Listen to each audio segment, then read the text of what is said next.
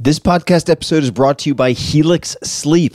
Sleep is super important to me. In the last few years, I've come to conclude it is the end-all be-all, that all good things, good mood, good performance, good everything seem to stem from good sleep. So I've tried a lot to optimize it. I've tried pills and potions, all sorts of different mattresses, you name it. And for the last few years, I've been sleeping on a Helix Midnight Luxe mattress.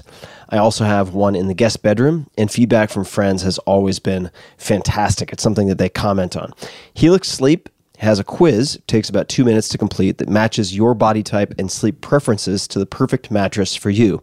With Helix, there's a specific mattress for each and every body. That is your body, also your taste. So let's say you sleep on your side and like a super soft bed. No problem. Or if you're a back sleeper who likes a mattress that's as firm as a rock, they've got a mattress for you too. Helix was selected as the #1 best overall mattress pick of 2020 by GQ Magazine, Wired, Apartment Therapy, and many others. Just go to helixsleep.com/Tim, take their 2-minute sleep quiz, and they'll match you to a customized mattress that will give you the best sleep of your life. They have a 10-year warranty, and you get to try it out for 100 nights risk-free. They'll even pick it up from you if you don't love it. And now, my dear listeners, Helix is offering up to $200 off of all mattress orders and 2 free pillows at helixsleep.com/Tim. These are not cheap pillows either, so getting 2 for free is an upgraded deal. So that's up to $200 off and 2 free pillows at helixsleep.com/Tim. That's Helix, Helix, sleep.com/Tim for up to $200 off. So check it out one more time. Helix, Helix, sleep.com/Tim. This episode is brought to you by Athletic Greens. I get asked all the time what I would take if I could only take one supplement. The answer is invariably Athletic Greens. I view it as all-in-one nutritional insurance. I recommended it, in fact, in the 4-Hour Body. This is more than 10 years ago, and I did not get paid to do so.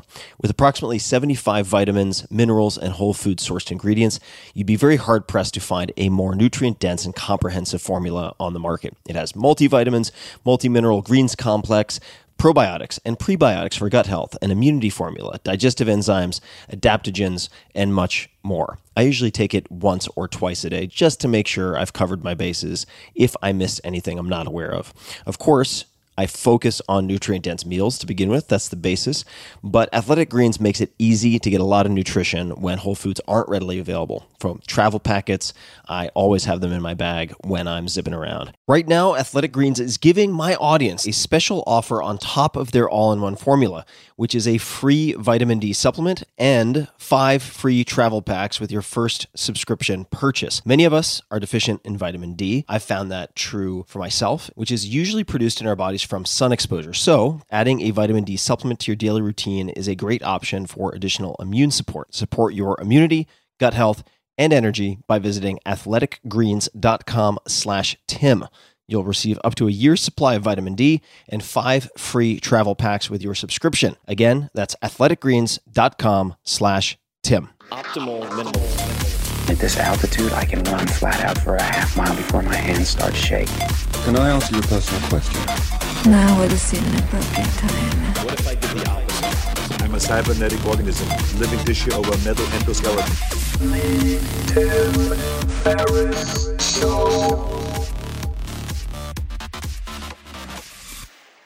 Greetings, friends. This is a rare preface to the intro, so there is a separate intro, but after recording this episode, which I was very happy with, I wanted to add a number of additional notes. First, IFS is an incredible system, and it really goes far beyond any type of trauma. So it applies to, I would say, each and every one of us. It will help you work with your inner critic. It will help you to befriend inner voices, not in the pathological sense.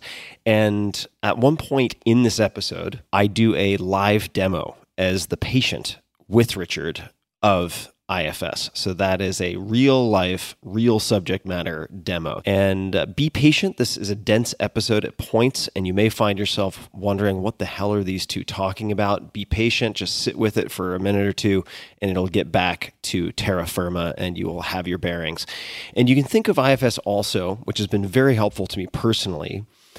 And I've seen some incredible, I would say almost miraculous before and afters in video of therapeutic sessions, can be compared to perhaps GTD, Getting Things Done. So Getting Things Done by David Allen, incredible system. David's been on the podcast, is excellent for getting rid of all the stuff, right? The work, death by 1,000 paper cuts and open loops and things floating around in different systems, things that aren't captured, getting all that stuff, which a lot of people would think of in a work capacity, into some kind of flow and system so you can work with it and give yourself some peace of mind. Imagine if you could do that, if you had a system for doing that for your emotions, for the flare-ups of energy, of anger, of sadness, of self-flagellation, if you had some kind of system that allowed you to contend with all of that stuff. IFS is one such system. And also, this episode is the first time that I talk openly, and I did not plan on this, about everything that has happened since I published my episode on childhood abuse. So there you have the preface to the intro, and now to the intro. But before I get there, I can't help but read one quote which applies to all of this episode. It's a quote from Jack Kornfield. If your compassion does not include yourself, it is incomplete. And with that, to the intro we go. Hello, boys and girls. This is Tim Ferriss, and welcome to another episode of The Tim Ferriss Show. My guest today, I've wanted to have on for years now, Richard Schwartz. He began his career as a family therapist and an academic at the University of Illinois at Chicago. He is now on the faculty of the Department of Psychiatry at Harvard Medical School. But it was at the University of Illinois at Chicago where he discovered that family therapy alone did not achieve full symptom relief. And in asking patients why, he learned that they were plagued by what they called parts. And we'll get into what that means. These patients became his teachers as they described how their parts formed networks of interrelationships that resembled the families he had been working with. He also found that as they focused on and thereby separated from their parts, they could shift into a state characterized by qualities like curiosity, calm, confidence, and compassion. He called that inner essence the self and was amazed to find it even in severely diagnosed and traumatized patients. From these explorations, the internal family systems, otherwise known as IFS, model was born in the early 1980s. IFS is now evidence-based and has become a widely used form of psychotherapy, particularly with trauma. It provides a non-pathologizing, optimistic, and empowering perspective and a practical and effective set of techniques for working with individuals, couples, families, and more recently, corporations and classrooms. And I want to add just a little bit more context, which Richard may or may not disabuse me of. But one way to think about this is as a toolkit for reconciling parts of yourself that may have conflict amongst them or difficulties amongst them, parts of yourself that you've disavowed. And therefore, it is not limited to heavily traumatized patients in a psychotherapeutic context. So what we're going to be talking about in this episode, I think, applies to just about everyone. I'm going to hedge by not saying everyone, although if I'm being honest, think everyone in many, many, many different contexts. So with all of that preamble said, Richard, welcome to the show. Thank you, Tim. I'm honored by those words and also just so excited to be with you. I've been a fan, and particularly a fan of the session you did several ago where you were so disclosive about your own history. Just thought that was amazingly courageous and a service to everybody. Appreciate you saying that. And it's been one hell of a journey. Both since the podcast and leading up to it. I was wondering what it's been like and what kind of feedback you've gotten. Well, let's talk about it. I haven't spoken publicly about the after effects or the consequences, positive and unintended. I will say that for those people who don't know what we're referring to, I put out an episode of this podcast in September. You can find it at tim.blog/trauma, which disclosed history of sexual abuse. So suffering at the hands of an abuser from ages 2 to 4 at a babysitter's house, and talked about my healing journey subsequent to that, my ups and downs, my battles with depression, and all sorts of other things in conversation with a close friend of mine, Debbie Millman, who also is a survivor of sexual abuse, although we both take some issue with that word, survivor. But nonetheless, putting that aside, that was the episode. And I expected, since it was in some respects many years in the making, I anticipated putting it into book form after my parents passed away. So it was always inside my head, 15 or 20 years in the future, something I would do. And as soon as it was published, my response to it on some level was that of feeling like I was in a surreal alternate reality, because it was now current tense, or in some sense past tense, right? I published this thing that I thought wasn't going to ever see the light of day or be shared with the public for 15 to 20 years. And it was bizarre. I had girded myself for a tsunami of emotions and difficulty and maybe attacks and so on. I set rules with my team and policies so that I could stay entirely off of social media. We turned off comments on certain types of posts, really to stem the flow. And the first 2 days, I'd cleared my entire calendar for that week to have space. The first 2 days were very tranquil. And I don't know if that's because I was genuinely at peace, if there was some type of shock. I couldn't tell you. I don't claim to have that level of self-awareness, but it was very, very calm. And then having so much space for the rest of the week was very challenging. I typically run pretty hot in the sense that I like traveling in sixth gear and doing a lot. So having that much time to ruminate or to experience consciousness uncluttered by activity, in retrospect, maybe was a little harder on me than filling my calendar, if you can imagine that. Yeah. I remember having Rabbi Jonathan Sachs on the podcast, and he said, to avoid depression after certain points, he just made his calendar very busy, and he said he would recommend it to anyone. And I did the opposite, and it was very challenging. So I had a lot of, just as an example, and I haven't spoken to anybody publicly, but here we are, and I'm pretty well caffeinated, so I'll try to cut short my my monologue here in a second. But I had a lot of anger and rage come up, but the way in which it came up was very surprising to me. I had this flood. I remember it was on the Wednesday after this podcast came out on Monday.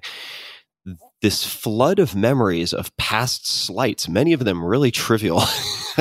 Just like emails I didn't like, or rejections that hurt my feelings, or fill in the blank. And I was so pissed off all day on Wednesday. And I didn't try to fix it. I didn't worry about it, but I thought it was really quite surprising that this anger was coming to the surface, but it wasn't specific to any of the abuse. It was in just dozens of kind of trite or inconsequential slights from my past. And I was just pissed off all day long. And then when the podcast really hit escape velocity, in the sense that it was widely shared enough that a lot of my friends had heard it, that's when things got a little harder, because I would say of my very close male friends, and I don't have that many close friends by design. Let's just arbitrarily say 20. I would say 7 or 8 of them reached out to me to confess that they had been sexually abused and never told anyone. Wow. And some of them sent me voice memos, really kind of tear-jerking, heart-shredding audio. And I mean, just thinking about it, I'm like welling up with tears a bit, because it was fucking emotionally difficult for them, and also very challenging for me to act as a sort of recipient or support. And I'm glad they reached out. I'm really glad they reached out. I expected there would be a lot of this. So we received tons of emails, tons of blog comments, tons of handwritten letters from people describing their experiences. But that was really very difficult. And to wrap up, since this is interview intended to ask you questions, right. I'm very, very, very proud of it. And I'm not proud often. That's something I have always had difficulty with. I don't accept praise well, or let it land well. I'm really proud of it, and it did a lot of good, and it was tough, but not in the ways that I had anticipated. Yeah.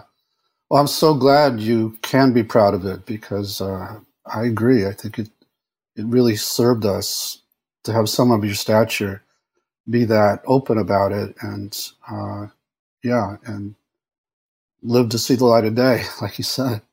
Let's talk more about living to see the light of day, because you have worked in many places with many people, and some of those people perhaps have resigned to a life of darkness, or a life that is shadowed by certain experiences, trauma, depression, suicidal ideation, etc. Could you, and I don't know if this name is going to ring a bell because I'm not sure if you anonymized it or somebody else did, but there's a great piece in Medium, Inside the Revolutionary Treatment, that could change psychotherapy forever. And in it, I read about the story of Roxanne, and how that was part of developing IFS. Could you share that story, please? This was in the early 1980s, and I was a fresh graduate of a PhD program in marital and family therapy, and I was trying to prove that family therapy was the thing, was found the Holy Grail. And so I did an outcome study with a bunch of bulimic clients, which was a syndrome that was new on the scene at the time. And she was one of them. And as I was trying to do this family therapy with all these clients and succeeded in actually reorganizing the families the way the book said to, they kept binging and purging. They didn't realize they'd been cured. And so out of frustration, I began asking why, and they started talking this language of parts, which was sort of bizarre to me. I thought maybe they were sicker than I thought, because they were talking about these, what they called parts of them that could take over and make them do things they didn't want to do, and had a lot of autonomy inside. And they were talking about them as if they were sort of full-range personalities. And so after I got over my fear about it, I got curious, and I started to try and get my clients to relate differently. So they would say something like, something bad happens in my life, and this critic attacks me inside, calls me all kinds of brutal names. And that brings up another part of me that feels totally worthless and alone and empty and desperate. And that feeling is so dreadful that to the rescue comes the binge to take me away from all that. But that brings back the critic. So I'm hearing about these interactions among different seeming to be entities inside of them. And as a family therapist, that was intriguing, because that's what I studied, these interactions among family members. And I began to explore trying to change some of this, but I was assuming that these parts were what they seem to be, which is what the field sort of still assumes, that the critic is just a critical parental voice that they internalized, and the binge is an out-of-control impulse. And so from that frame of understanding it, you're limited what you can have your clients do. So I was getting my clients to stand up to the critic and don't take it and control the binge, and they were getting worse, but I didn't know what else to do. When I was like the man in a hole with a shovel, you just dig deeper. So until this client, who, in addition to being eating disordered, also cut herself on her wrists, and I knew had a bit of a sex abuse history. I didn't know the extent of it. And so I began to try and work with that cutting part in the way I had with these others. And so I would get her to have a dialogue with it in which she would try to tell it couldn't do this to her anymore. That was done, no more of this. And I was sort of saying that to the part too. And after a couple hours of badgering it that way, it finally, in her head, agreed to not cut her that week. And then I opened the door to the next session, and she has a big gash down the side of her face. And I just collapsed emotionally inside when I saw that. And I spontaneously said, I give up. I can't beat you with this. And she said, the part said, I don't really want to beat you. And that was a turning point because I shifted out of that controlling, coercive place to just being curious. And I said, so why do you do this to her? And I had her ask that. And the part said, sort of told the story of how when she was being sexually abused, it had to get her out of her body and contain the rage that would get her more abuse. And I shifted again. Now I don't see it as just, I had appreciation for it, but it was like a hero in her life. It really saved her during those abuse scenes. And as I listened to it more, it sounded like it was still living back in that time, like it still thought she was 5 years old, and it still had to protect her in this way.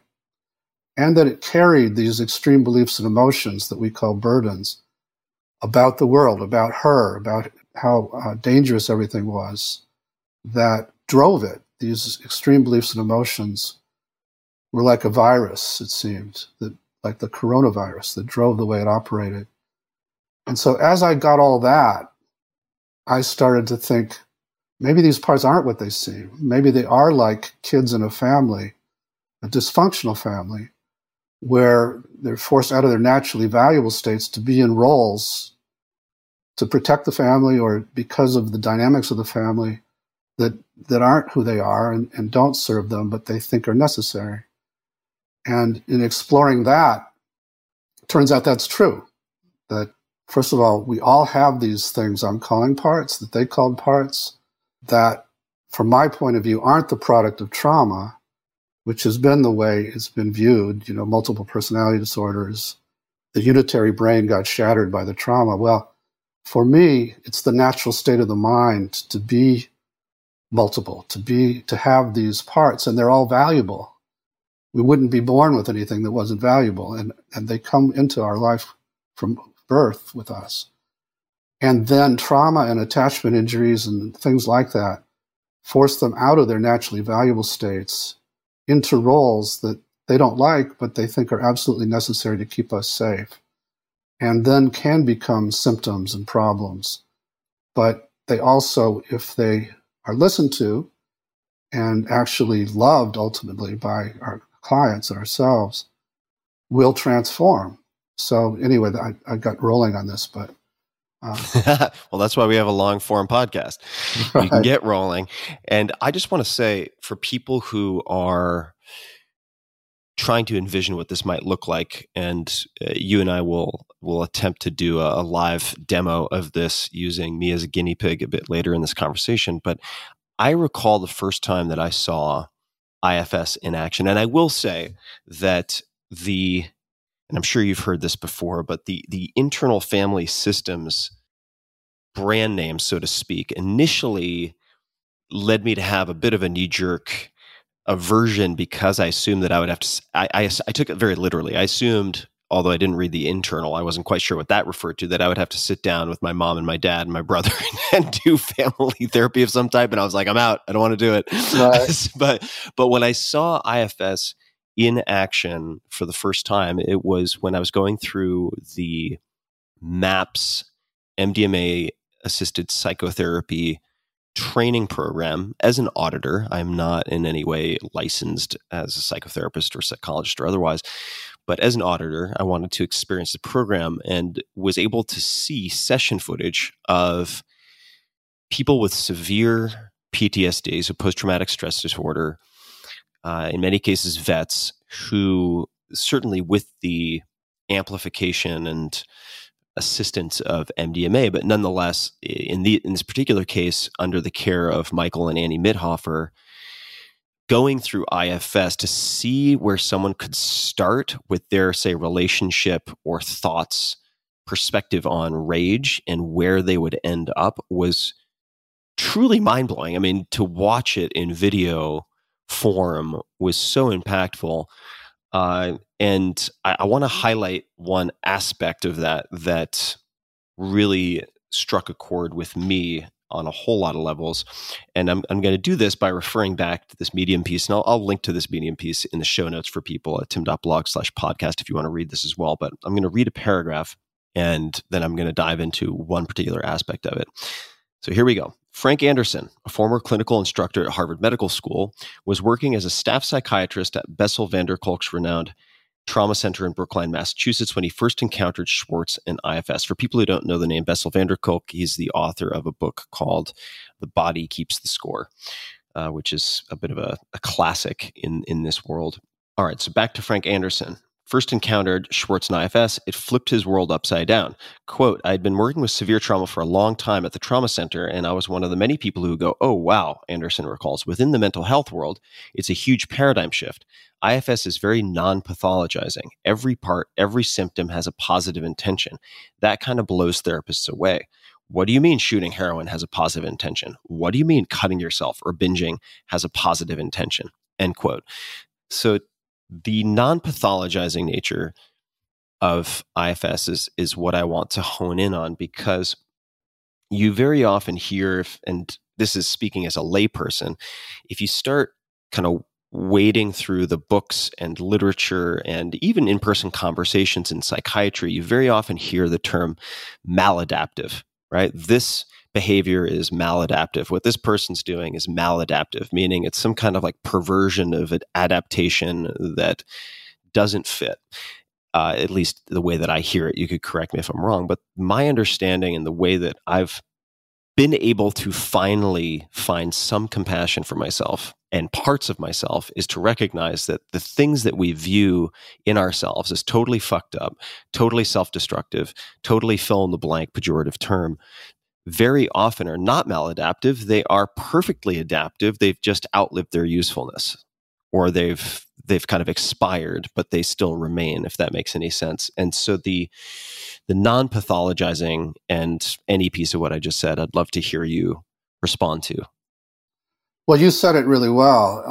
And that it's been a tough sell in my field, but that is what I found back with that client and subsequently with thousands of clients, not just myself, but all the people using this around the world, are finding that these things we thought were symptoms are maladaptive in the sense that in our current context, they may not be needed, but they were definitely needed. They were like heroes, like I was saying, back when we were being hurt, and they get stuck back there. So again, I'm a family therapist, so I'm trying to understand the context of all kinds of both external people's behavior and internal. And the internal parts behavior made total sense back when you were being hurt. And they think they still need to do it because they think you're still in the same kind of vulnerability. So, yeah. So it has been a tough sell. Just a quick thanks to one of our sponsors, and we'll be right back to the show. This episode is brought to you by LinkedIn Jobs. The new year is here, and it marks a fresh start for your small business. Whether you're shifting business hours or hiring more remote employees, one thing that remains unchanged is the importance of having the right people on your team. When your business is ready to make that next hire, LinkedIn Jobs can help by matching your role with qualified candidates so you can find the right person quickly. And to lend a helping hand, your first job post is free. Getting started is easier than ever with new features to help you find qualified candidates quickly from LinkedIn's active community of professionals with more than 722 million members worldwide. Post a job with targeted screening questions to get your role in front of more qualified candidates. You can manage job posts and contact candidates on the familiar LinkedIn.com website, where functions are streamlined into one simple screen. And now you can do all of this from your mobile device, no matter where the day takes you. When your business is ready to make that next hire, find the right person with LinkedIn Jobs. And now you can post a job for free. Just visit linkedin.com/Tim. Again, that's linkedin.com/Tim to post a job for free. Terms and conditions do apply. I would say that many of the most important and impactful inputs that I've had in the last handful of years from a healing perspective, and furthermore, not just from a healing perspective, getting back to whole, but even just becoming hopefully, I know this is a really generic term, but like better human. So not just getting to baseline, but actually going beyond baseline in some ways, has related to self-compassion. And Radical Acceptance by Tara Brach would be a very, in some respects, Buddhist mindfulness approach to that. And I feel like IFS is a very tactical, practical framework for actually kind of getting after it almost in a tennis match type of way. I mean, not that it's adversarial, but with the assistance of someone else. And I'd love to explore what some of these parts are and to explore, for instance, protectors and some of these other labels just to give people an understanding of what this looks like in practice. What do you think the best way to do that is? Is it giving a conceptual overview of some type? Is it just getting into it and you and I rolling up the sleeves and seeing what happens? If I gave a brief conceptual overview, then what we do with each other would make more sense to people. So let me do that. So as I was exploring this with clients back in the day, I'm a systems person. I'm looking for distinctions and patterns. And the big distinction that leaped out immediately as I was doing it with more and more clients was between parts that were very young, and the culture has been called these wonderful inner children who were vulnerable and sensitive, and often were the parts of us that are the most hurt by the traumas. They take it the most personally, and they get the most frightened, and they feel the most worthless often. And once those young, formerly happy-go-lucky, delightful, creative inner parts of us, once they get hurt that way, they have the power to overwhelm us and give us all the burdened emotions that they carry.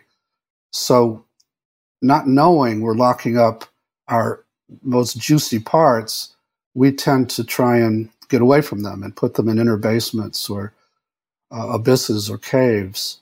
So I call them the exiles. And we've all done that to one degree or another, even if you haven't had a lot of trauma. There are ways our culture or your family didn't accept certain parts of you, and so you had to move away from them. And we do it not realizing. We think we're just moving away from dreadful memories or sensations or emotions, but we are locking up these parts of us that are so wonderful and have so many talents when they're not locked up and when they're not stuck in the past. So when you have a lot of exiles, then the world becomes a lot more dangerous and you feel a lot more delicate. So other parts have to jump into other protective roles, some of which are designed to control the world so your exiles don't get triggered.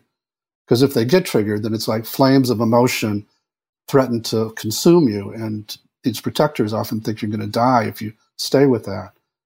So there are parts that'll keep you a certain distance from people. There are parts that'll control your appearance so you don't get rejected, parts that try to make your performance perfect so you get a lot of accolades to counter the worthlessness. So all of that we call those are manager protectors because they're managing a lot. They're like what in family therapy we used to call parentified inner children. In a family where the parents abdicate, the kids have to become the parents. They were called parental children. This happens inside of us too. These younger parts have to kind of run our lives. And they get extreme because they're in over their heads. Often they become these critics. They're yelling at us just to try and get us to behave. They don't know what else to do than to yell at us. And so those are some of the common manager roles. Others are these massive caretaking parts that don't let us take care of ourselves, only take care of everybody else. There's just a lot of common manager roles. When that doesn't work and the world breaks through those quote-unquote defenses and triggers our exiles, it's a big emergency. And so there's another set of parts who's on call almost, who immediately goes into action to take us out, to get us higher than the flames of emotion, or to douse them with some substance, or to distract us until they burn themselves out. So those we call firefighters, because they're fighting the fire of this exiled emotion inside of you. And we all have some of those, and most of us have a kind of hierarchy of them. If the first one doesn't work, we go to the next one. If that doesn't work, the next one. And the top of the hierarchy is often suicide. it's a big kind of comfort to many people to know if things get bad enough, there's always that safety net. I can exit strategy. But other kinds of firefighter activities include a lot of addictions, and for me, it sounds like for you too. It's work is one of mine. Firefighter activities, eating was one of mine. It's not anymore. So those are some of the common firefighters. So most all of us walk around with some version of that system. The more trauma you experienced, the more exiles you have, then the more extreme your parts often are. In addition to all of that, though, and this is actually the big discovery in IFS, as I was doing this work, and I would, as a family therapist, try to have dialogues inside among these different parts like I would in a family, often I'd have to get one part to kind of separate or move back or step out for a second so I could have two others talk to each other because the other was interfering. And as I started doing that process of getting parts to open more space inside and not, be chattering all the time, slowed it down, it was like another person would pop out who took the lead and was just immediately curious about these parts, or even had a lot of compassion suddenly out of the blue, and also was calm and was confident. And the parts would relate well to this person. And when I asked what part of you is that, clients would say some version of, that's not a part like these others, that's myself. So I came to call that the self with a capital S. And it turns out, and this is really totally amazing, but given all the 40 years we've been doing this and the thousands of people doing it around the world, I can safely say that self, capital S, is in everybody, can't be damaged, and knows how to heal, and can be accessed simply by getting these parts to open space, because it seems it's just beneath the surface of them. So when I'm working with somebody, I will wait until I hear some of those C words. In addition to the 4 I mentioned, there's also courage, clarity, creativity, and connectedness. So I'm waiting to hear when my client is in that place before I have them work with their parts. And when they work with their parts from that place, they just naturally know how to heal. So if I may just reflect on what you said for a second, I mean, this is for people who have never had a psychedelic experience. If we look at the etymology of psychedelic, I mean, it is mind manifesting in a sense, if we want to roughly translate it to English. And it's incredible how much your description of working with IFS parts and then this self, right? This sort of a central observer who has, as maybe as Stan Grof would put it, an innate healing intelligence or something like that. How much it mirrors what some people can only achieve with drugs, meaning psychedelic drugs or plants or fungi of some type, right? It's pretty remarkable that you're able to sort of engineer and back into, without any type of pharmaceutical intervention, something very, very similar and get to a very similar place.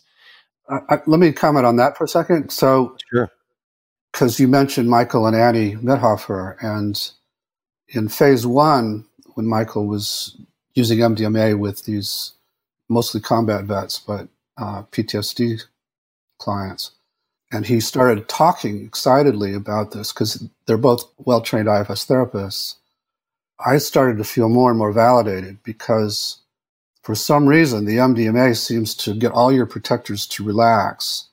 And so you, just by virtue of having taken the medicine, you're in self with those C words that I described earlier. Right. And he found, and he kept track of this, he tracked that phase 1 group, and he found that over 70% spontaneously started doing IFS without any coaching from him, because in the protocol they set it up where they couldn't lead the client. It was all kind of, following. Yeah, so, non-directional, right? Exactly. So that confirmed to me that I had just stumbled onto a process that people naturally know how to do when they access enough self, and they'll do it on their own. And that's true too. It's become a kind of life practice where people do this on a daily basis often.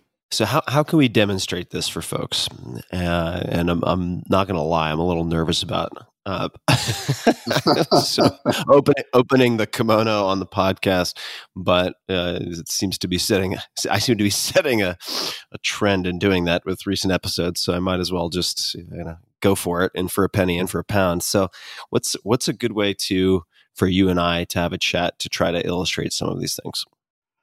Well, if there is a part of you you'd like to get to know better or change your relationship with, or if there's something still getting in your way you mentioned that there was a very angry part of you that came up and had all these, what in retrospect seemed like minor quibbles, but we could go there. It's really up to you, whatever you want to explore. Well, I would say when I've looked at the anger and tried to work with it, and it's quite subdued, not exiled or not disavowed, but it's not as high volume as it used to be, even a few years ago. But I do think that the anger is very often a byproduct or a symptom of fear. And so the fear, I think, could be worth digging into. And something that I've noticed as I have successfully contended with and healed from depression, that anxiety has become more pronounced, and this sort of vague sense of unease that something bad can and will happen, that type of anxiety that I then create narratives around, because I'll say I'll sort of have this wave of anxiety and then explain it in all sorts of ways that may or may not be accurate. But that has become something that I've noticed more and more as depression has become less and less of an ongoing battle for me in the last 5 or 6 years. Okay. And I'd love to kind of explore that, because I've tried many things to move from a place of anxiety and fear to a place of trust and faith, and goddamn, is it hard.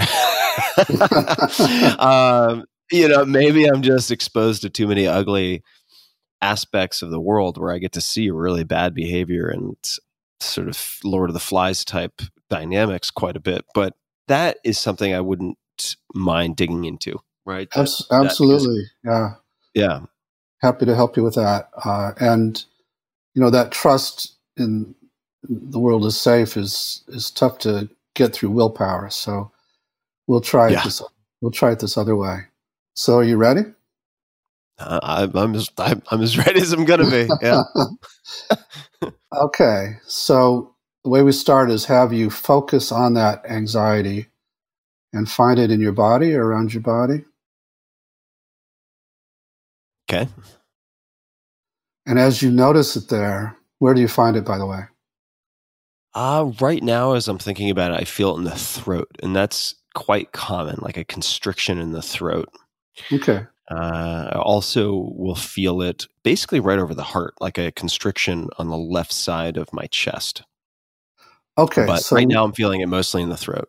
All right. So let's start there. So as you notice it there in your throat, tell me how you feel toward that part of you that's so anxious. Well, if I'm being honest, I suppose I want it to go away. I want it to let go so that I can feel more, certainly less constriction physically, right in the throat. It's not pleasant. It doesn't feel good to me. Right. I would say there's anger towards that fearful part also, because objectively I can look at my life and my surroundings and everything's fucking great. I mean, or like, it's so I get, I get very upset at that part, which I can understand. It does get in your way, and but we're going to ask the one who's angry at it and the one who wants it to go away, both of those parts, we're going to ask to give us a little space to get to know it just for a few minutes and actually maybe try to help it in a different way rather than try and make it go away. So just see if those parts would be willing to relax in there so you could open your mind to it a little bit. So just for clarity, the angry part and the anxious part, fearful part, I'm asking both of those to kind of stand down for a few minutes. No. We want the anxious part to stick around. We want the one who doesn't like the anxious part to step back, and the one who wants to get rid of it. So just see if you can open your mind to the anxious one. All right. So how do you feel toward it now? I feel more empathetic. Yeah. I mean, it just seems like a scared child. Where there you go. So let it know you have some empathy for it and you care about it. You want to get to know it better. And just ask what it wants you to know. And don't think of the answer, Tim. Just wait for something to come from your throat.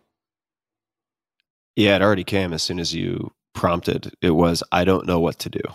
Yeah. That's what came to mind. And how do you feel toward it now as you get how sort of confused it feels? Yeah, I feel a lot of compassion for it. So let it know. Let it know you get it's confused and scared.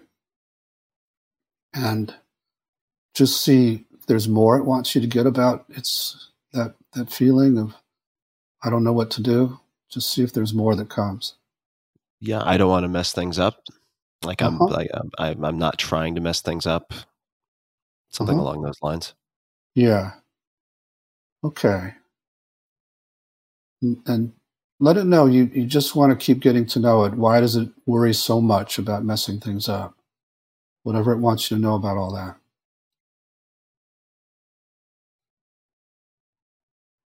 Well, it seems like it just seems like kind of a confused, scared child. And I guess what it's trying to communicate is that it's not intentionally trying to mess up my life. It is just unsure of how to sort of quell that. That's great. Fear. Yeah. And do you see this child in there, or you just sense him?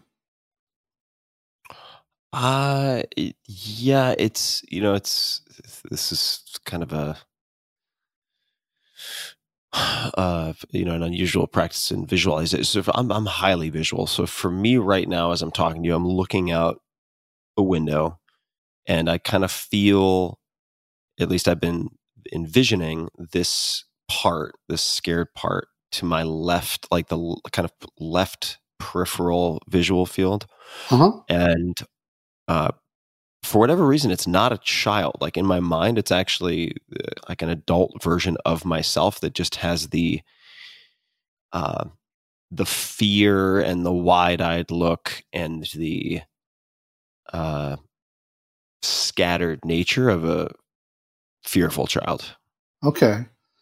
And as you see him there in your periphery, how close would you say you are to him in terms of feet away? About like 8 to 10 feet. Okay. And is it possible to get closer to him and turn more toward him? Yep, it's possible. So how close can you get now? Well, since I'm sitting in front of a mic, I'm kind of inviting him over. Okay, good. Otherwise, it's going to make this podcast very difficult. So I invited him to have a seat at the table. So we are about 4.5 feet away now. We're sitting more or less directly across the table from each other. Okay, good. Sitting in chairs. And once again, just let him know that these other parts have been very hard on him, but they're not around right now, and that you actually care about him. And just see how he reacts. Yeah, seems to be sort of softening and relaxing Okay, in my good. mind's eye. Yeah. Okay. And just again, ask if there's anything more he wants you to know about his anxiety and confusion. It's nothing coming to mind immediately. He's just sort of sitting more relaxed Good. at the table. Ask him this question then. Does he protect other parts of you? Hmm.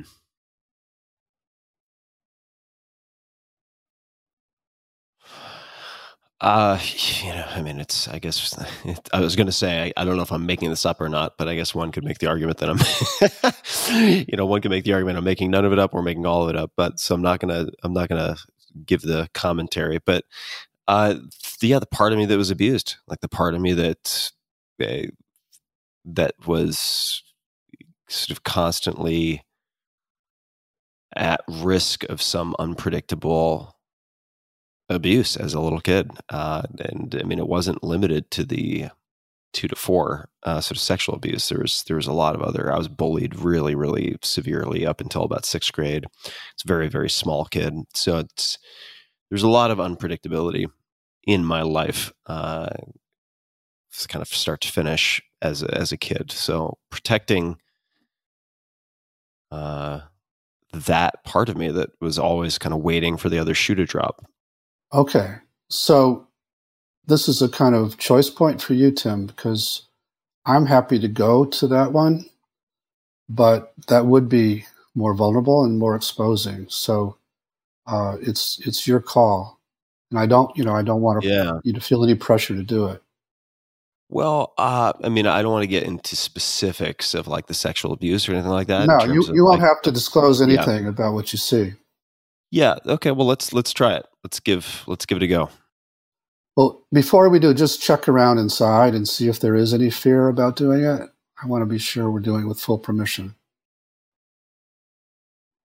I mean, there's a little bit of trepidation, but I know I can always cut.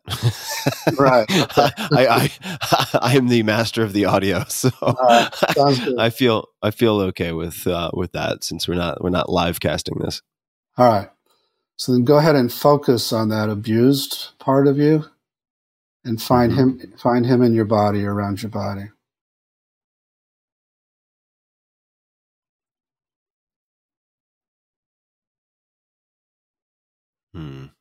Okay. Where do you find him? I am still feeling, I mean, the dominant constriction is in the throat. And, I also find myself wondering if this frightened part of me is one and the same with the abused, but I don't want to. Well, you'll get the answer. No, you'll get the answer if you just ask. Ask if that's the case, and just wait for the answer.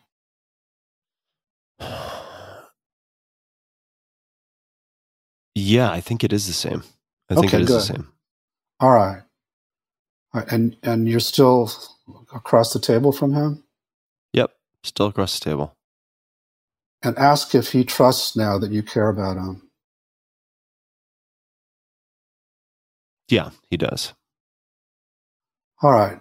Then if he's up for it and ready, then tell him to show you and let you feel and sense and see whatever he needs you to about how bad it all was. And again, don't think, Tim, just wait and see what comes to you. And you don't have to disclose any of it, but you can disclose what feels okay.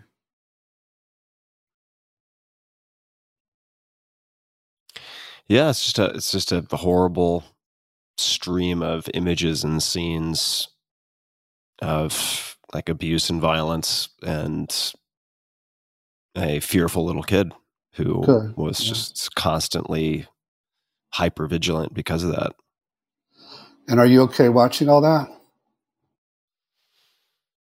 I mean, I don't enjoy watching it, but I feel like I can handle it.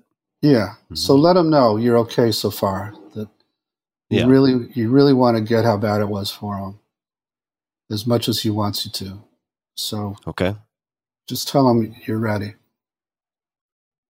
And just see if there's more.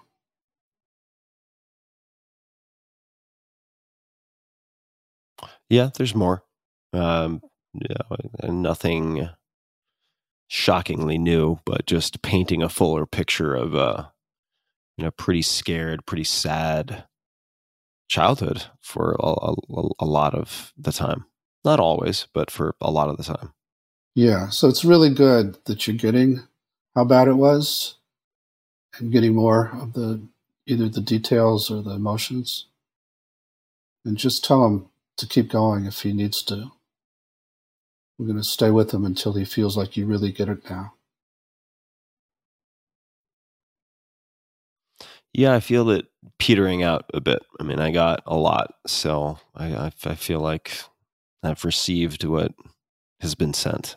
But just ask him directly and see if he agrees this is what he wanted you to get. Yeah, it would appear Fantastic. so. Okay. All right, Tim. So now I want you to go to that boy in that time period, at some point in that time period, and be with him in the way he needed somebody. Mm-hmm. And just tell me when you're in there with him. Yep, I'm there. And how are you being with him? Oh, well, he's actually sitting in a chair. Another chair. It's like the board of directors here.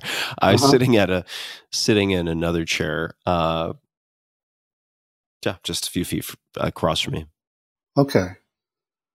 But you're in that time period with him? Is that true? I can be. Yeah, if you want me to sort of transport myself back to that time period, I can do that too. That is what I want, yes. Yeah. So okay, got it. And tell me when you're back there with him. Okay, I'm there. And how are you being with him back there? I'm sitting on the floor. He's playing with blocks on the floor, and I'm just sitting there being with him in the living room. And how is it for him to have you there? Can you tell? I think it's comforting to have sort of a non-threatening, I suppose in some ways, protective male. Yeah. There. Mm-hmm. So he does seem to acknowledge you're there and feels comforted. Yeah, feels comfortable. Mm-hmm. All right, then ask him what he wants you to do for him back there before we take him out to a good place. There's something he wants you to do, some person he wants you to deal with, whatever he wants.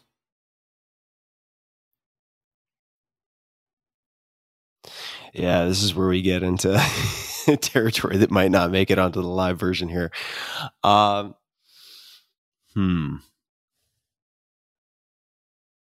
Yeah, I mean, he would like me to say a few things to some people, I would say, for sure. I don't know if I'll get into the specifics, but I can think about the specifics, certainly. Yeah, you don't have to disclose what you say. It's just for you to do for him. So while he watches, go ahead and say those things to those people.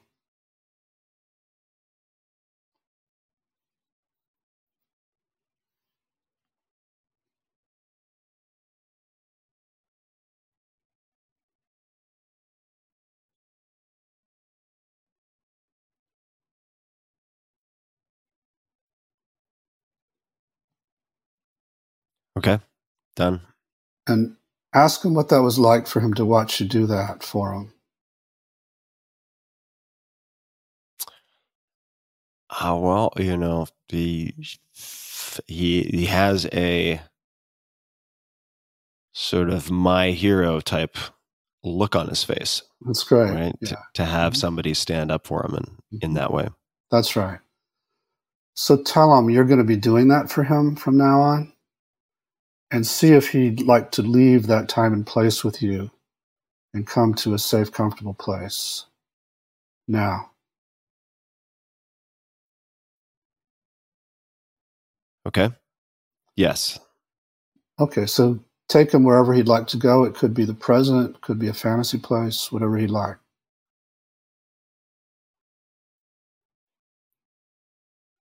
All right. Where do you have him? Took him to this farm property that I own. Lots of Great. trails and woods and room to play and roam. Beautiful. All right. And tell him he can stay there. He never has to go back to that time. And you're going to take care of him. And given that, ask him if you'd like to unload the feelings and beliefs you got back there from those times. Answer is yes. And ask him where he carries all that in his body or on his body. First thing that came to mind, I don't know why, is the traps, like the trapezius, kind of between the neck and the shoulders. Yeah. Yeah. And ask what he'd like to give it all up to. Light, water, fire, wind, earth, anything else. What he would like to give it up to, like an element? Yeah. It doesn't have to be. It could be anything else. I think I'd. Could you give me again some examples? Just because I'm not sure how to answer that. Yeah. So light or water or fire, wind, earth, anything else.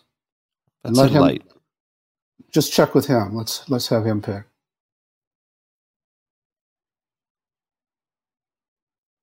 Okay. Revision. Fire. Fire. Good. All right, Tim. So set up a fire for him and tell him to take all that out of the place in his body and to let the fire take care of it. Just put it in the fire until it's all gone.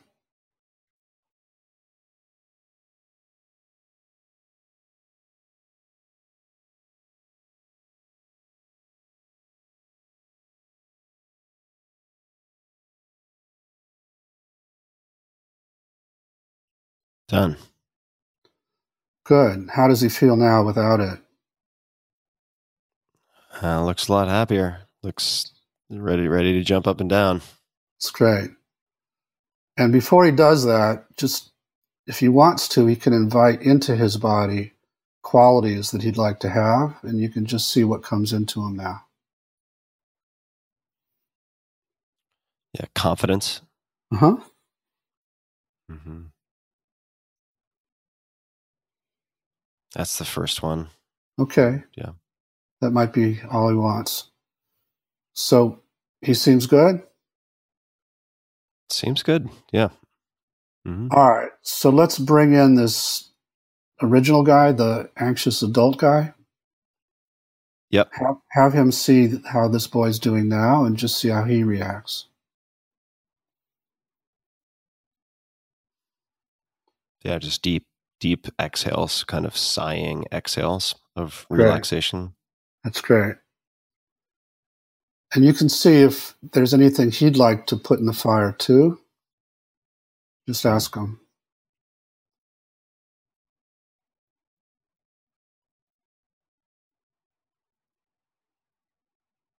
Yeah. Okay. So he did? Yeah, let me just make sure that I envision that really clearly. Give me one more sec. Sure.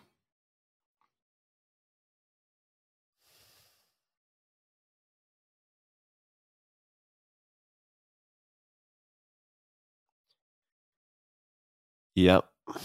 Done. Just to add some color for people who are listening along. I mean, hopefully people can listen to this and kind of take themselves through it as well, possibly. But it's so fucking bizarre how these things sometimes work. I mean, and it's also kind of magical in a sense. I mean, because he took fear out of his abdomen and put it into the fire, but was not premeditated.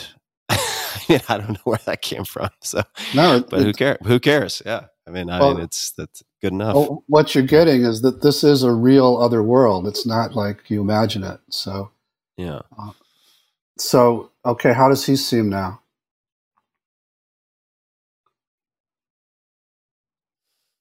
Yeah, much more at ease.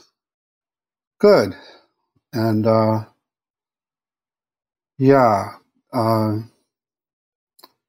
does that feel complete for now? Yeah, I think so. And I'd love, if you mean by complete, we would then do sort of a post-game analysis, and you can sure. add on to that. Yes, that feels complete for now. So we can so focus back outside. Mm-hmm. And before we stop, just notice your throat and see how it feels now. Yes, it's like if it was at an 8 volume before, it's at like a 2 or less volume now. That's great. Okay. Yeah, we can do our post game. So maybe let's start with you and what it was like. I mean, I'm going to sound like a one-trick pony here, so you'll have to forgive me, and I'll beg forgiveness from my audience also, but it feels very psychedelic. I mean, it is very reminiscent of the non-pathological therapeutic splitting of the psyche, or maybe it's just the recognizing of separate parts of the psyche, better put. Right. That, I mean, it puts you in a very non-ordinary state, or at least that was my experience. Very much, yeah. And it's the same state that shamans take people into. It's a real other world. And I stumbled onto this way of accessing it and operating in it. And in terms of my post game, we could do all that because you had access very quickly to a lot of self, with a capital S. And I gauged that by when I asked you initially how you felt toward the guy in your throat, and you said you didn't like him and you wanted to get rid of him. And then I had those parts step back, and I asked, now how do you feel toward him? Immediately you had empathy. You remember that? Yeah, I do. And so that's what we find over and over. When these other parts step back, you enter that empathic, compassionate leader place. And once we got you in that place, I knew we would be able to do a lot, because you just started to do it. I led you to some degree, but your parts responded really well to you as this leader that they didn't really know that well. And so, then we could get to know the anxious man. And so he turned out to be a manager in that classification I gave earlier.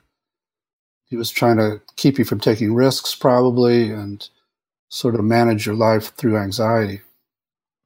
And then there was a point where I had you ask him if he protected somebody else. Remember that? I do.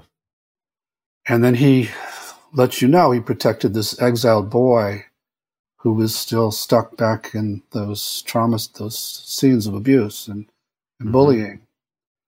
And so the way we heal those parts is what you did, which was to become a compassionate witness to the boy, so he feels like finally you really get everything about how bad it was.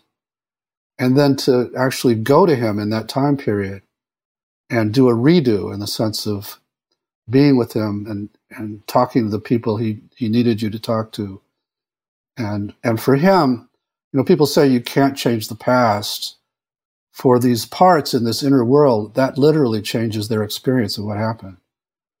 And so then we could take him out to a safe place on your farm, and at which point these exiles generally, if they trust they can stay there and you're going to take care of them, are willing to give up the emotions and beliefs they've been carrying, even though, I don't know how old you are, but it sounds like it's maybe been 30 years or so. Yeah, it's been a long time. Yeah, I'm 43. I forget how old I am. That's probably a sign of getting older. Right. Well, wait till you're my age. Yeah. So,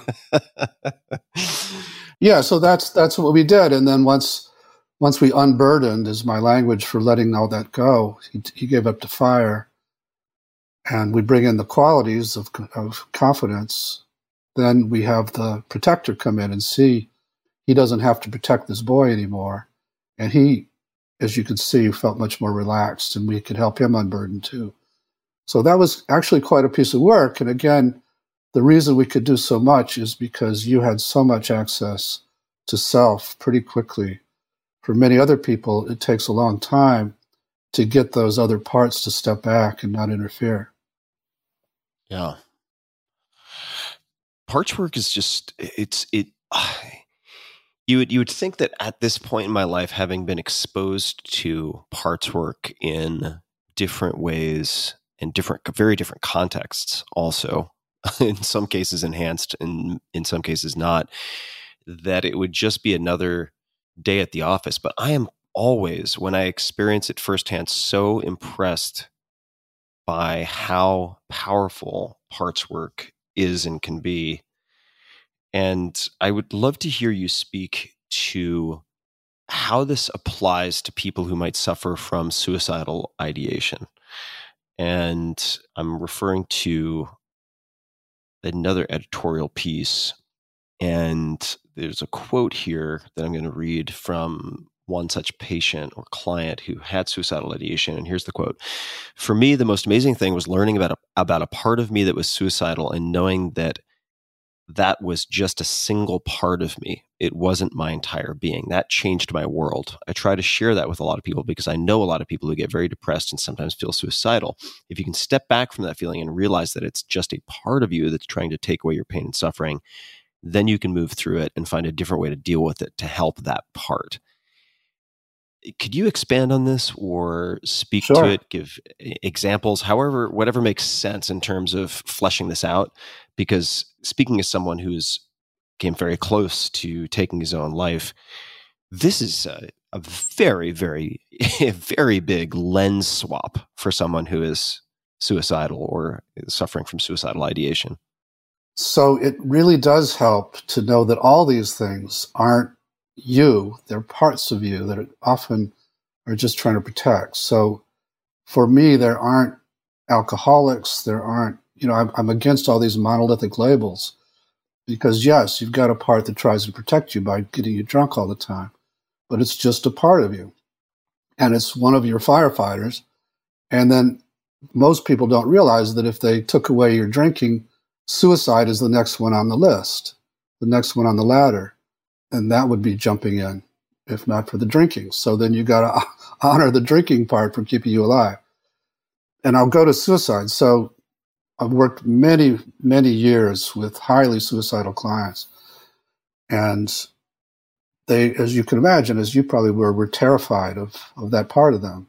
And like you said, they were so blended with it, they thought it was who they were. So yes, that first step of seeing it as just a part, like you just did with the anxiety. Not only that, but if you began to get to know it, I can tell you the common dialogue we have. So I would say to you, Tim, ask that part why it wants to kill you or what's it afraid would happen if it didn't kill you. Do you want to give a spontaneous answer to that? Oh, I wasn't. I didn't have my shoes on ready for the starting gun. Could you say that one more time and then it's okay. No, I'll give you the common answers. So I would have you ask the part why it wants to kill you, what's afraid would happen if it didn't kill you. Generally, the first thing that comes to mind is I just want it to stop. Like there's a loop that I can't turn off. It's just a thought loop of hatred or self-loathing or whatever it might be. And then there's another part that knows life is pretty good. And it's like, well, shit, if this is never going to stop, what's the fucking point? I just want it to stop. That would be the answer. Right. And so if we were doing the work, I would say, ask this part if we could get that loop to stop in a different way without having to kill you, would it still want to kill you? And most of these parts say no. No, yeah. But the answer would be no, yeah.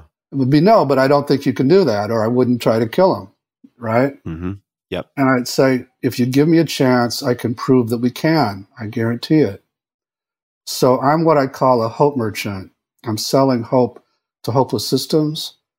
And, I wouldn't do it if I didn't know we could follow through and actually stop that loop.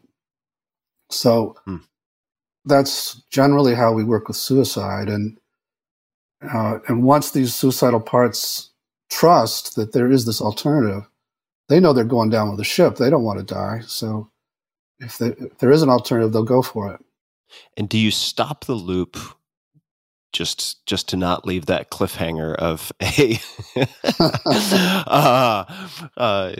a promise. If you say that to a client who's suffering from suicidal ideation, is the delivery mechanism doing what we just did in some fashion, getting them to the point where they are speaking from the place of the self, where they can excuse and reinvite different parts, including the part with the loop? Is that how you shepherd them to that point? Yeah, it's accessing self and then finding the parts that are creating the loop and then doing what we did with your parts, a different version of it, because they would be different parts. And then just like as you found, this one doesn't have to keep you so anxious now. They wouldn't have to keep doing that loop. And then the suicidal part would see that and would say, oh, okay, I guess I was wrong. You could pull this off. So yeah, be like that. There are circumstances where the external world is so dreadful for somebody that you can't just do this inside. You have to actually, I'm still a family therapist, so I'm going to still do what I can to change that external context too. So I didn't want to be facile and say, all you got to do is this healing inside and everything will be fine. Yeah, sometimes you got to take the rock out of your shoe and not just change how you relate to the rock. Right? I mean, That's right. The quote I was going to read is from Carl Rogers. And I know you are familiar with this quote. And it is, quote, "The curious paradox is that when I accept myself just as I am, then I can change," end quote. Is there anything you would like to say after my mention of that? Is there? Well, that's sort of the foundation of this work, is not just accepting. You could get to a place of acceptance of that anxiety guy, and that would help him not feel beat up by those other parts. You with me so far? Yes. But that wouldn't necessarily help him unburden. You know what I'm saying? It wouldn't necessarily help him actually transform. So this is a step beyond what a lot of maybe spiritual traditions do, which would be to get you mindfully accepting of your parts, radical acceptance. That's all a great, it's a great first step. But then rather than having yourself be a passive witness, accepting witness, you became, with your parts, an active inner parent, an active leader, an active, I'm going to help you. So that's one of the big differences with IFS.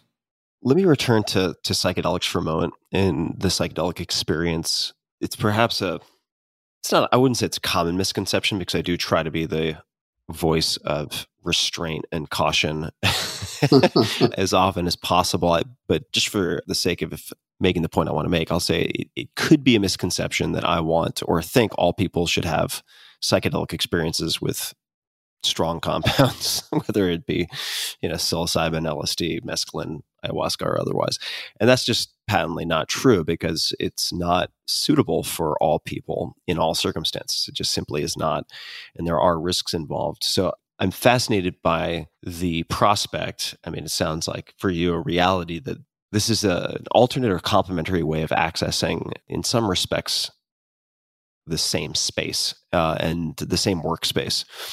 Have you also found or heard anecdotally that IFS or working with IFS has helped prepare people to be more adept, or I hesitate to use the word productive, but to be more prepared for psychedelic experiences with compounds?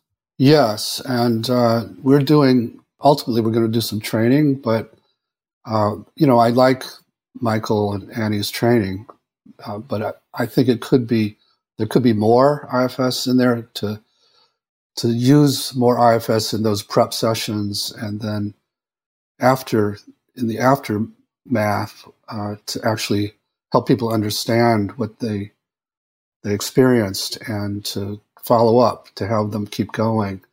So yeah, I'm hoping, I've been working at it, that IFS can be kind of the map to that territory in general.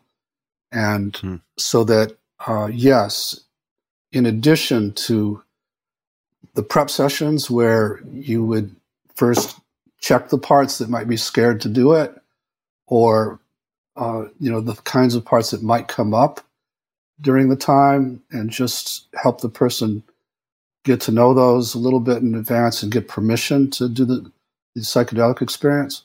And then during it, as these parts come up, even scary ones, there is such a thing as post-psychedelic trauma syndrome, where people... Yeah, please speak to that. This is important. Yeah. People do have really bad experiences. I've worked with people who were severely traumatized, and it set in motion a kind of psychotic process. So these are delicate ecologies we're entering, and we need a very ecologically sensitive map. And so if that were to happen, either during the psychedelic experience or as a kind of backlash afterwards, for the guide to know what that is and not panic themselves, and to be able to work with the part that is come out in a soothing way, which also involves the self energy of the guide, so that IFS can also be used to help the sitters work with themselves and get their parts to open space for their self to be very present, which really makes a huge difference in the experience of the person doing it. Yeah, absolutely. And to just reiterate something you said, I mean, the stories that are most commonly shared related to psychedelics suffer from a survivorship bias, right? So in the sense that, just like if you pick up Barron's or one of these investment magazines or newspapers, the only mutual funds that are still advertising are the ones that survived, and it can create a very distorted picture of just how safe these things might be. And that's true also with drugs, where like the people who died of heroin overdoses aren't available for interview, so you don't get to hear from them. Psychedelics, generally speaking, physiologically not being anywhere close, at least if we're talking about the classic psychedelics like LSD or psilocybin, physiologically their LD50 is going to be nowhere close to something like an opiate. But the point being that if you are a clinician, as you are, you get to see the whole spectrum of post-psychedelic experiences. And that includes people who have psychotic breaks, or people who suffer from what some scientist friends of mine have called ontological shock, where they aren't completely unraveled, but they really don't know what is real anymore, or who they are, right? Yeah, or who they are.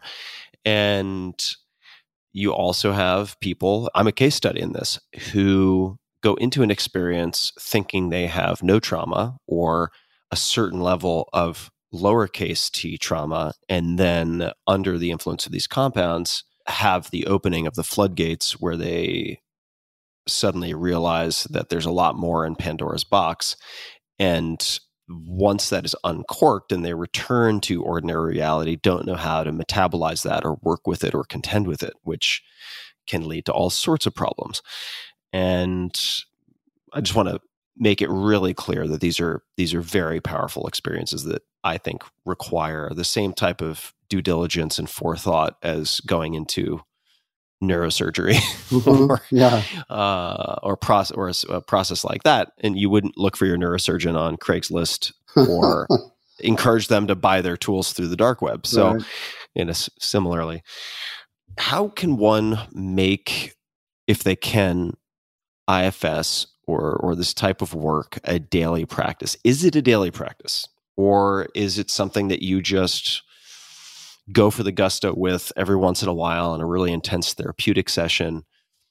How do you think about that? Yeah, one of the things I like about it most is that it easily translates into a daily practice. So as I thought about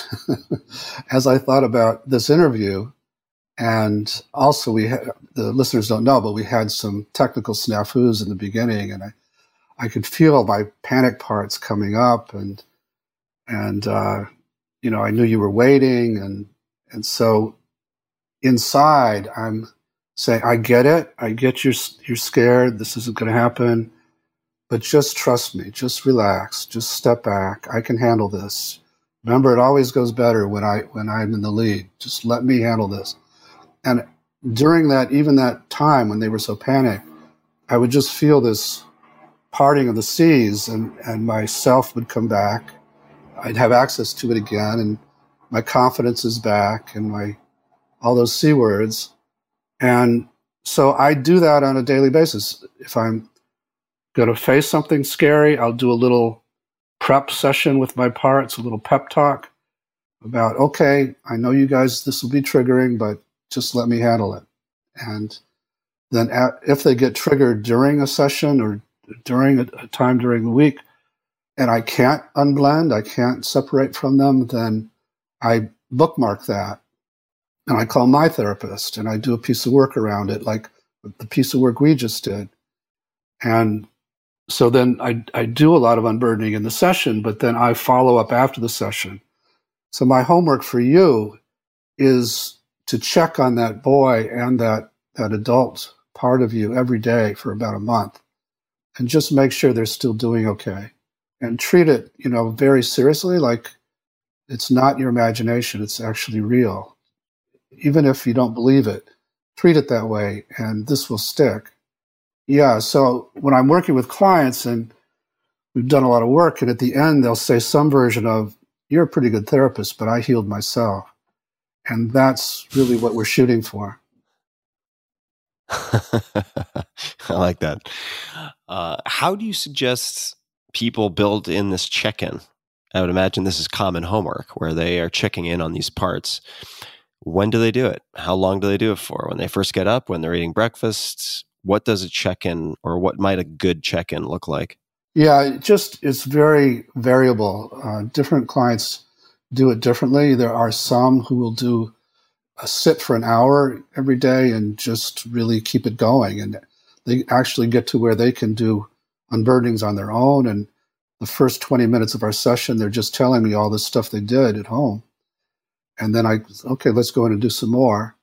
And then there are people who are more like me who, I'll remember, especially if I write it down, a part that I've been working with and needs my attention. And like I said, when I get up in the morning, I'll just lay in bed and check on it and see how it is. But I can't do a whole lot more than that for some reason. I've got parts that interfere on my own. So I do a lot of the big healing work with somebody else, and then I do the maintenance work on my own every day. So it just varies from person to person. But I can do that, notice a part's getting triggered and not think it's me, know it's a part, and separate from it in the moment is the process we've been talking about a lot. Let's talk about adding in some additional variables. So you've said that often when couples are fighting, they're in a protector war, if I'm getting the reference right. Can you expand on that? What does that mean? What is it? Yeah, what does it mean? And then how might you approach resolving it? If there are couples listening who are in quarantine who might not have access to a therapist. Yeah. So often I give my wife and I as an example, but she got tired of me doing that, so I'm not going to. Yeah. Yeah. No, well, that's understandable. Yeah. So when I'm working with couples, most of the time it is these protectors who've taken over each of them and are doing the talking. So it's maybe the man's angry part. Well, I don't want to be gendered about this. It's one partner's angry part. It's okay. I mean, you could give the hypothetical heteronormative, just to make it easy, for just the example. Of course, people chill out. This can apply to any couple, but let's just go with, all right. So in this case, we have a man and a woman. The man has the angry part. Yeah. So he's really angry about something his wife said.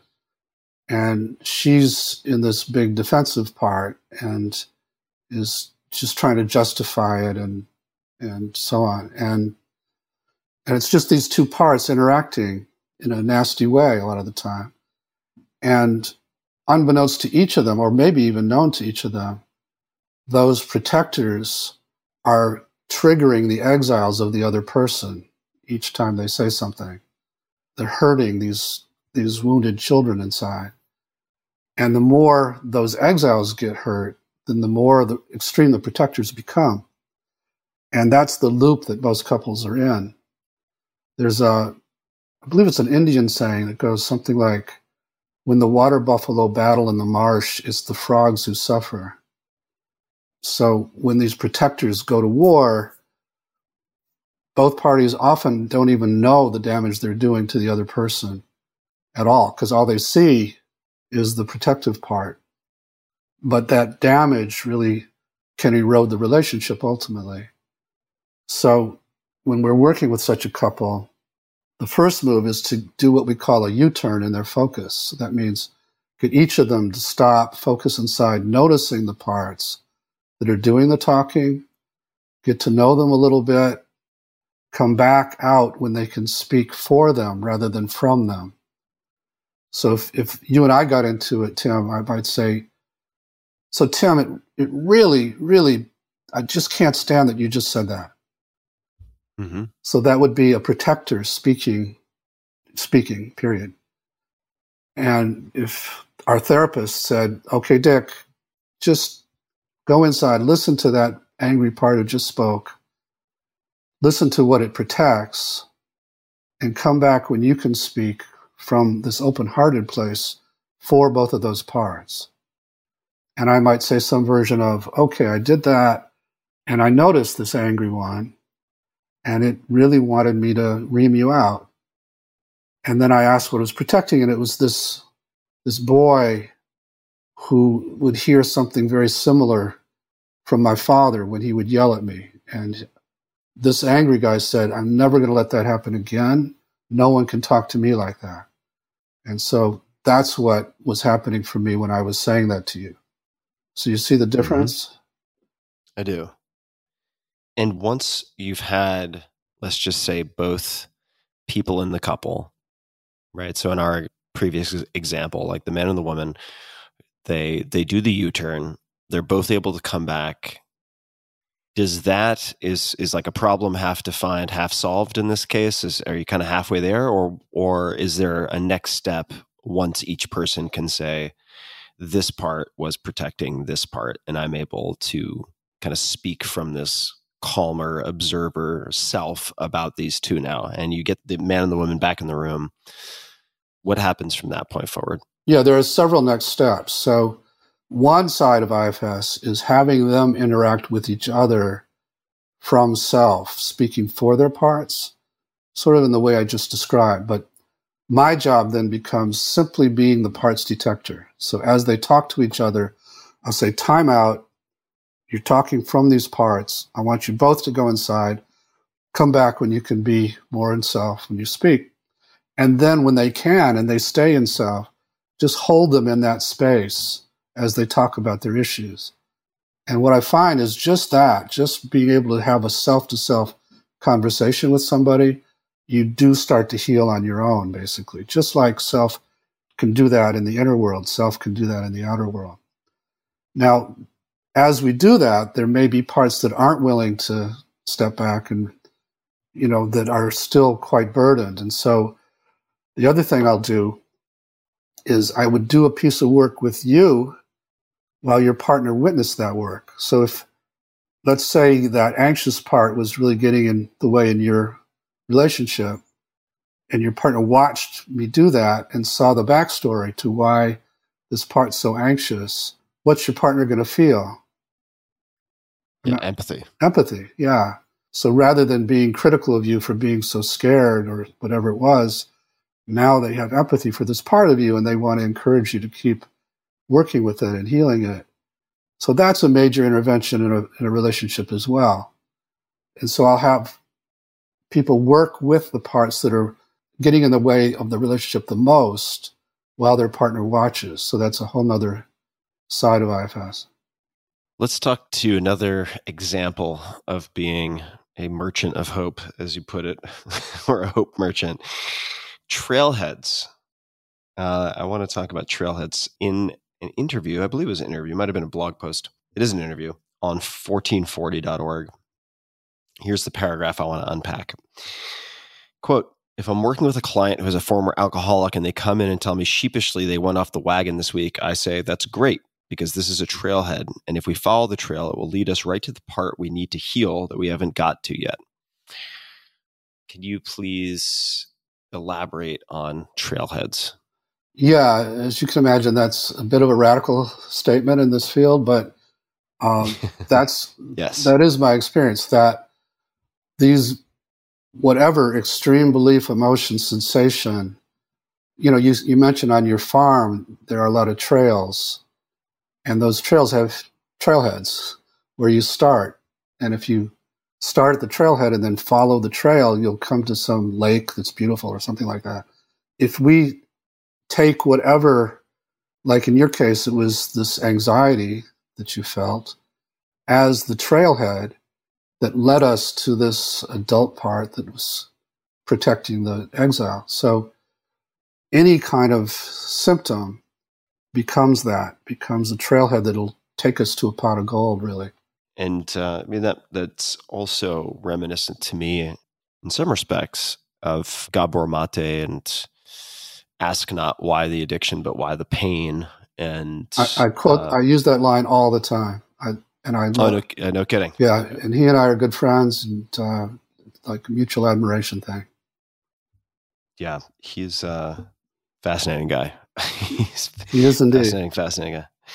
For people who want to further explore IFS or get to a better understanding of IFS, perhaps even find a therapist who is knowledgeable with IFS, what are some of the resources, tools that you would suggest people start with? And let's assume, for the sake of argument, that, or the sake of simplicity, really, that these are lay people, not practitioners, not therapists. Yeah.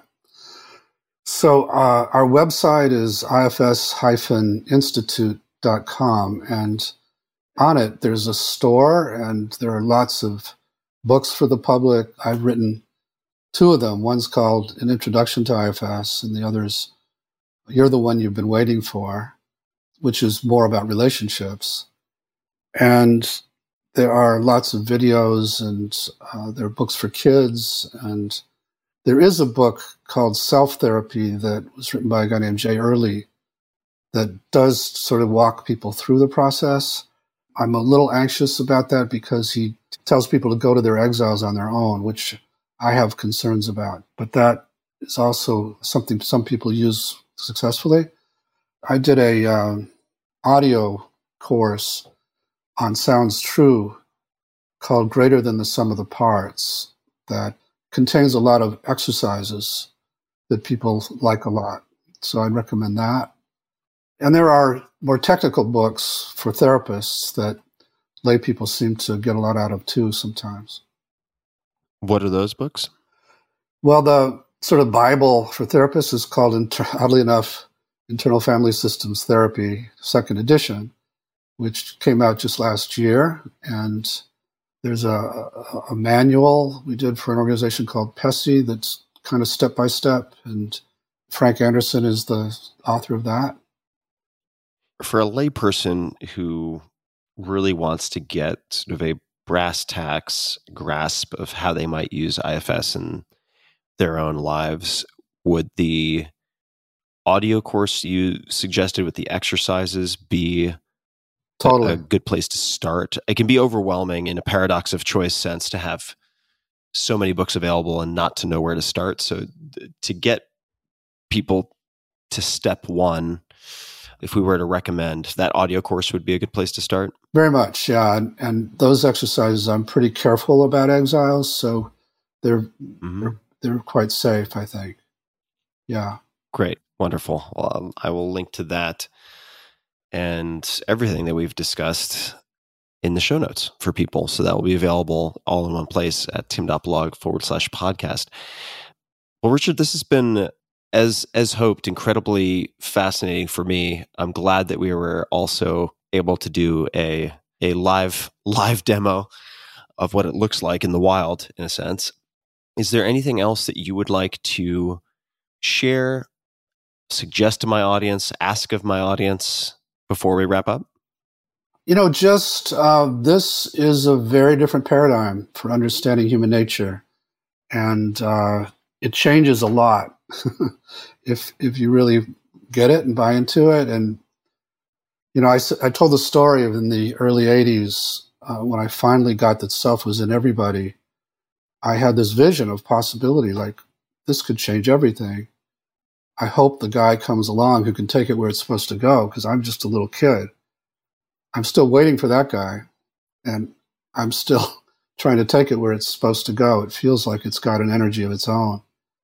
And because it would change a lot to know that this self is who everybody really is, and that these parts aren't even what you think they are, that they're actually very valuable qualities who've been distorted by trauma and can transform this quickly. All of that make a huge difference in everyday life for most people. And also, we're working with high-level mediators and so on, just to try and bring more peace. It's an incredible paradigm and set of tools that I will say was the first framework for talk therapy that I saw in living color via video initially that really, really caught my attention, where I was like, holy shit, okay, these before and afters are really incredible. And it would have been, for someone who hasn't seen these types of transformations, almost impossible to anticipate that you would get these outcomes in such a relatively short period of time, given the starting points involved and the levels of trauma. It's really grabbed my attention, which is why I wanted to have you on the podcast. And I appreciate you very much for taking the time and making the time to have a conversation. Well, I'm very honored and moved, actually, by the depth at which you get this and for your support. And so I've loved our conversation. I really have. Having listened to you a lot, I kind of knew I would, but, I still had these anxious parts. So it's just been moving is the best word for it for me. Well, I really appreciate you and the work that you're doing in the world. Hopefully we'll get to meet in person at some point in the not too distant post-COVID world. And for everybody listening, thank you for tuning in. You can find the show notes, links to everything that we discussed, including the audio course that we mentioned towards the end at tim.blog/podcast. You can just search IFS and everything will pop right up. And until next time, thank you for tuning in. Hey guys, this is Tim again. Just a few more things before you take off. Number one, this is 5 Bullet Friday. Do you want to get a short email from me? Would you enjoy getting a short email from me every Friday that provides a little morsel of fun before the weekend? And 5 Bullet Friday is a very short email where I share the coolest things I've found or that I've been pondering over the week. That could include favorite new albums that I've discovered. It could include gizmos and gadgets and all sorts of weird shit that I've somehow dug up in the world of the esoteric as I do. It could include favorite articles that I've read and that I've shared with my close friends, for instance. And it's very short. It's just a little tiny bite of goodness before you head off for the weekend. So if you want to receive that, check it out. Just go to 4hourworkweek.com. That's 4hourworkweek.com, all spelled out, and just drop in your email and you will get the very next one. And if you sign up, I hope you enjoy it. This episode is brought to you by Athletic Greens. I get asked all the time what I would take if I could only take one supplement. The answer is invariably Athletic Greens. I view it as all-in-one nutritional insurance. I recommended it, in fact, in the 4-Hour Body. This is more than 10 years ago, and I did not get paid to do so. With approximately 75 vitamins, minerals, and whole food sourced ingredients, you'd be very hard-pressed to find a more nutrient-dense and comprehensive formula on the market. It has multivitamins, multi-mineral greens complex, probiotics and prebiotics for gut health, an immunity formula, digestive enzymes, adaptogens, and much more. I usually take it once or twice a day just to make sure I've covered my bases if I miss anything I'm not aware of. Of course, I focus on nutrient-dense meals to begin with. That's the basis. But Athletic Greens makes it easy to get a lot of nutrition when whole foods aren't readily available. From travel packets, I always have them in my bag when I'm zipping around. Right now, Athletic Greens is giving my audience a special offer on top of their all-in-one formula, which is a free vitamin D supplement and 5 free travel packs with your first subscription purchase. Many of us are deficient in vitamin D. I've found that true for myself, which is usually produced in our bodies from sun exposure. So, adding a vitamin D supplement to your daily routine is a great option for additional immune support. Support your immunity, gut health, and energy by visiting athleticgreens.com/Tim. You'll receive up to a year's supply of vitamin D and 5 free travel packs with your subscription. Again, that's athleticgreens.com/Tim. This podcast episode is brought to you by Helix Sleep. Sleep is super important to me. In the last few years, I've come to conclude it is the end-all be-all, that all good things, good mood, good performance, good everything seem to stem from good sleep. So I've tried a lot to optimize it. I've tried pills and potions, all sorts of different mattresses, you name it. And for the last few years, I've been sleeping on a Helix Midnight Luxe mattress. I also have one in the guest bedroom, and feedback from friends has always been fantastic. It's something that they comment on. Helix Sleep has a quiz, takes about 2 minutes to complete, that matches your body type and sleep preferences to the perfect mattress for you. With Helix, there's a specific mattress for each and every body. That is your body, also your taste. So let's say you sleep on your side and like a super soft bed.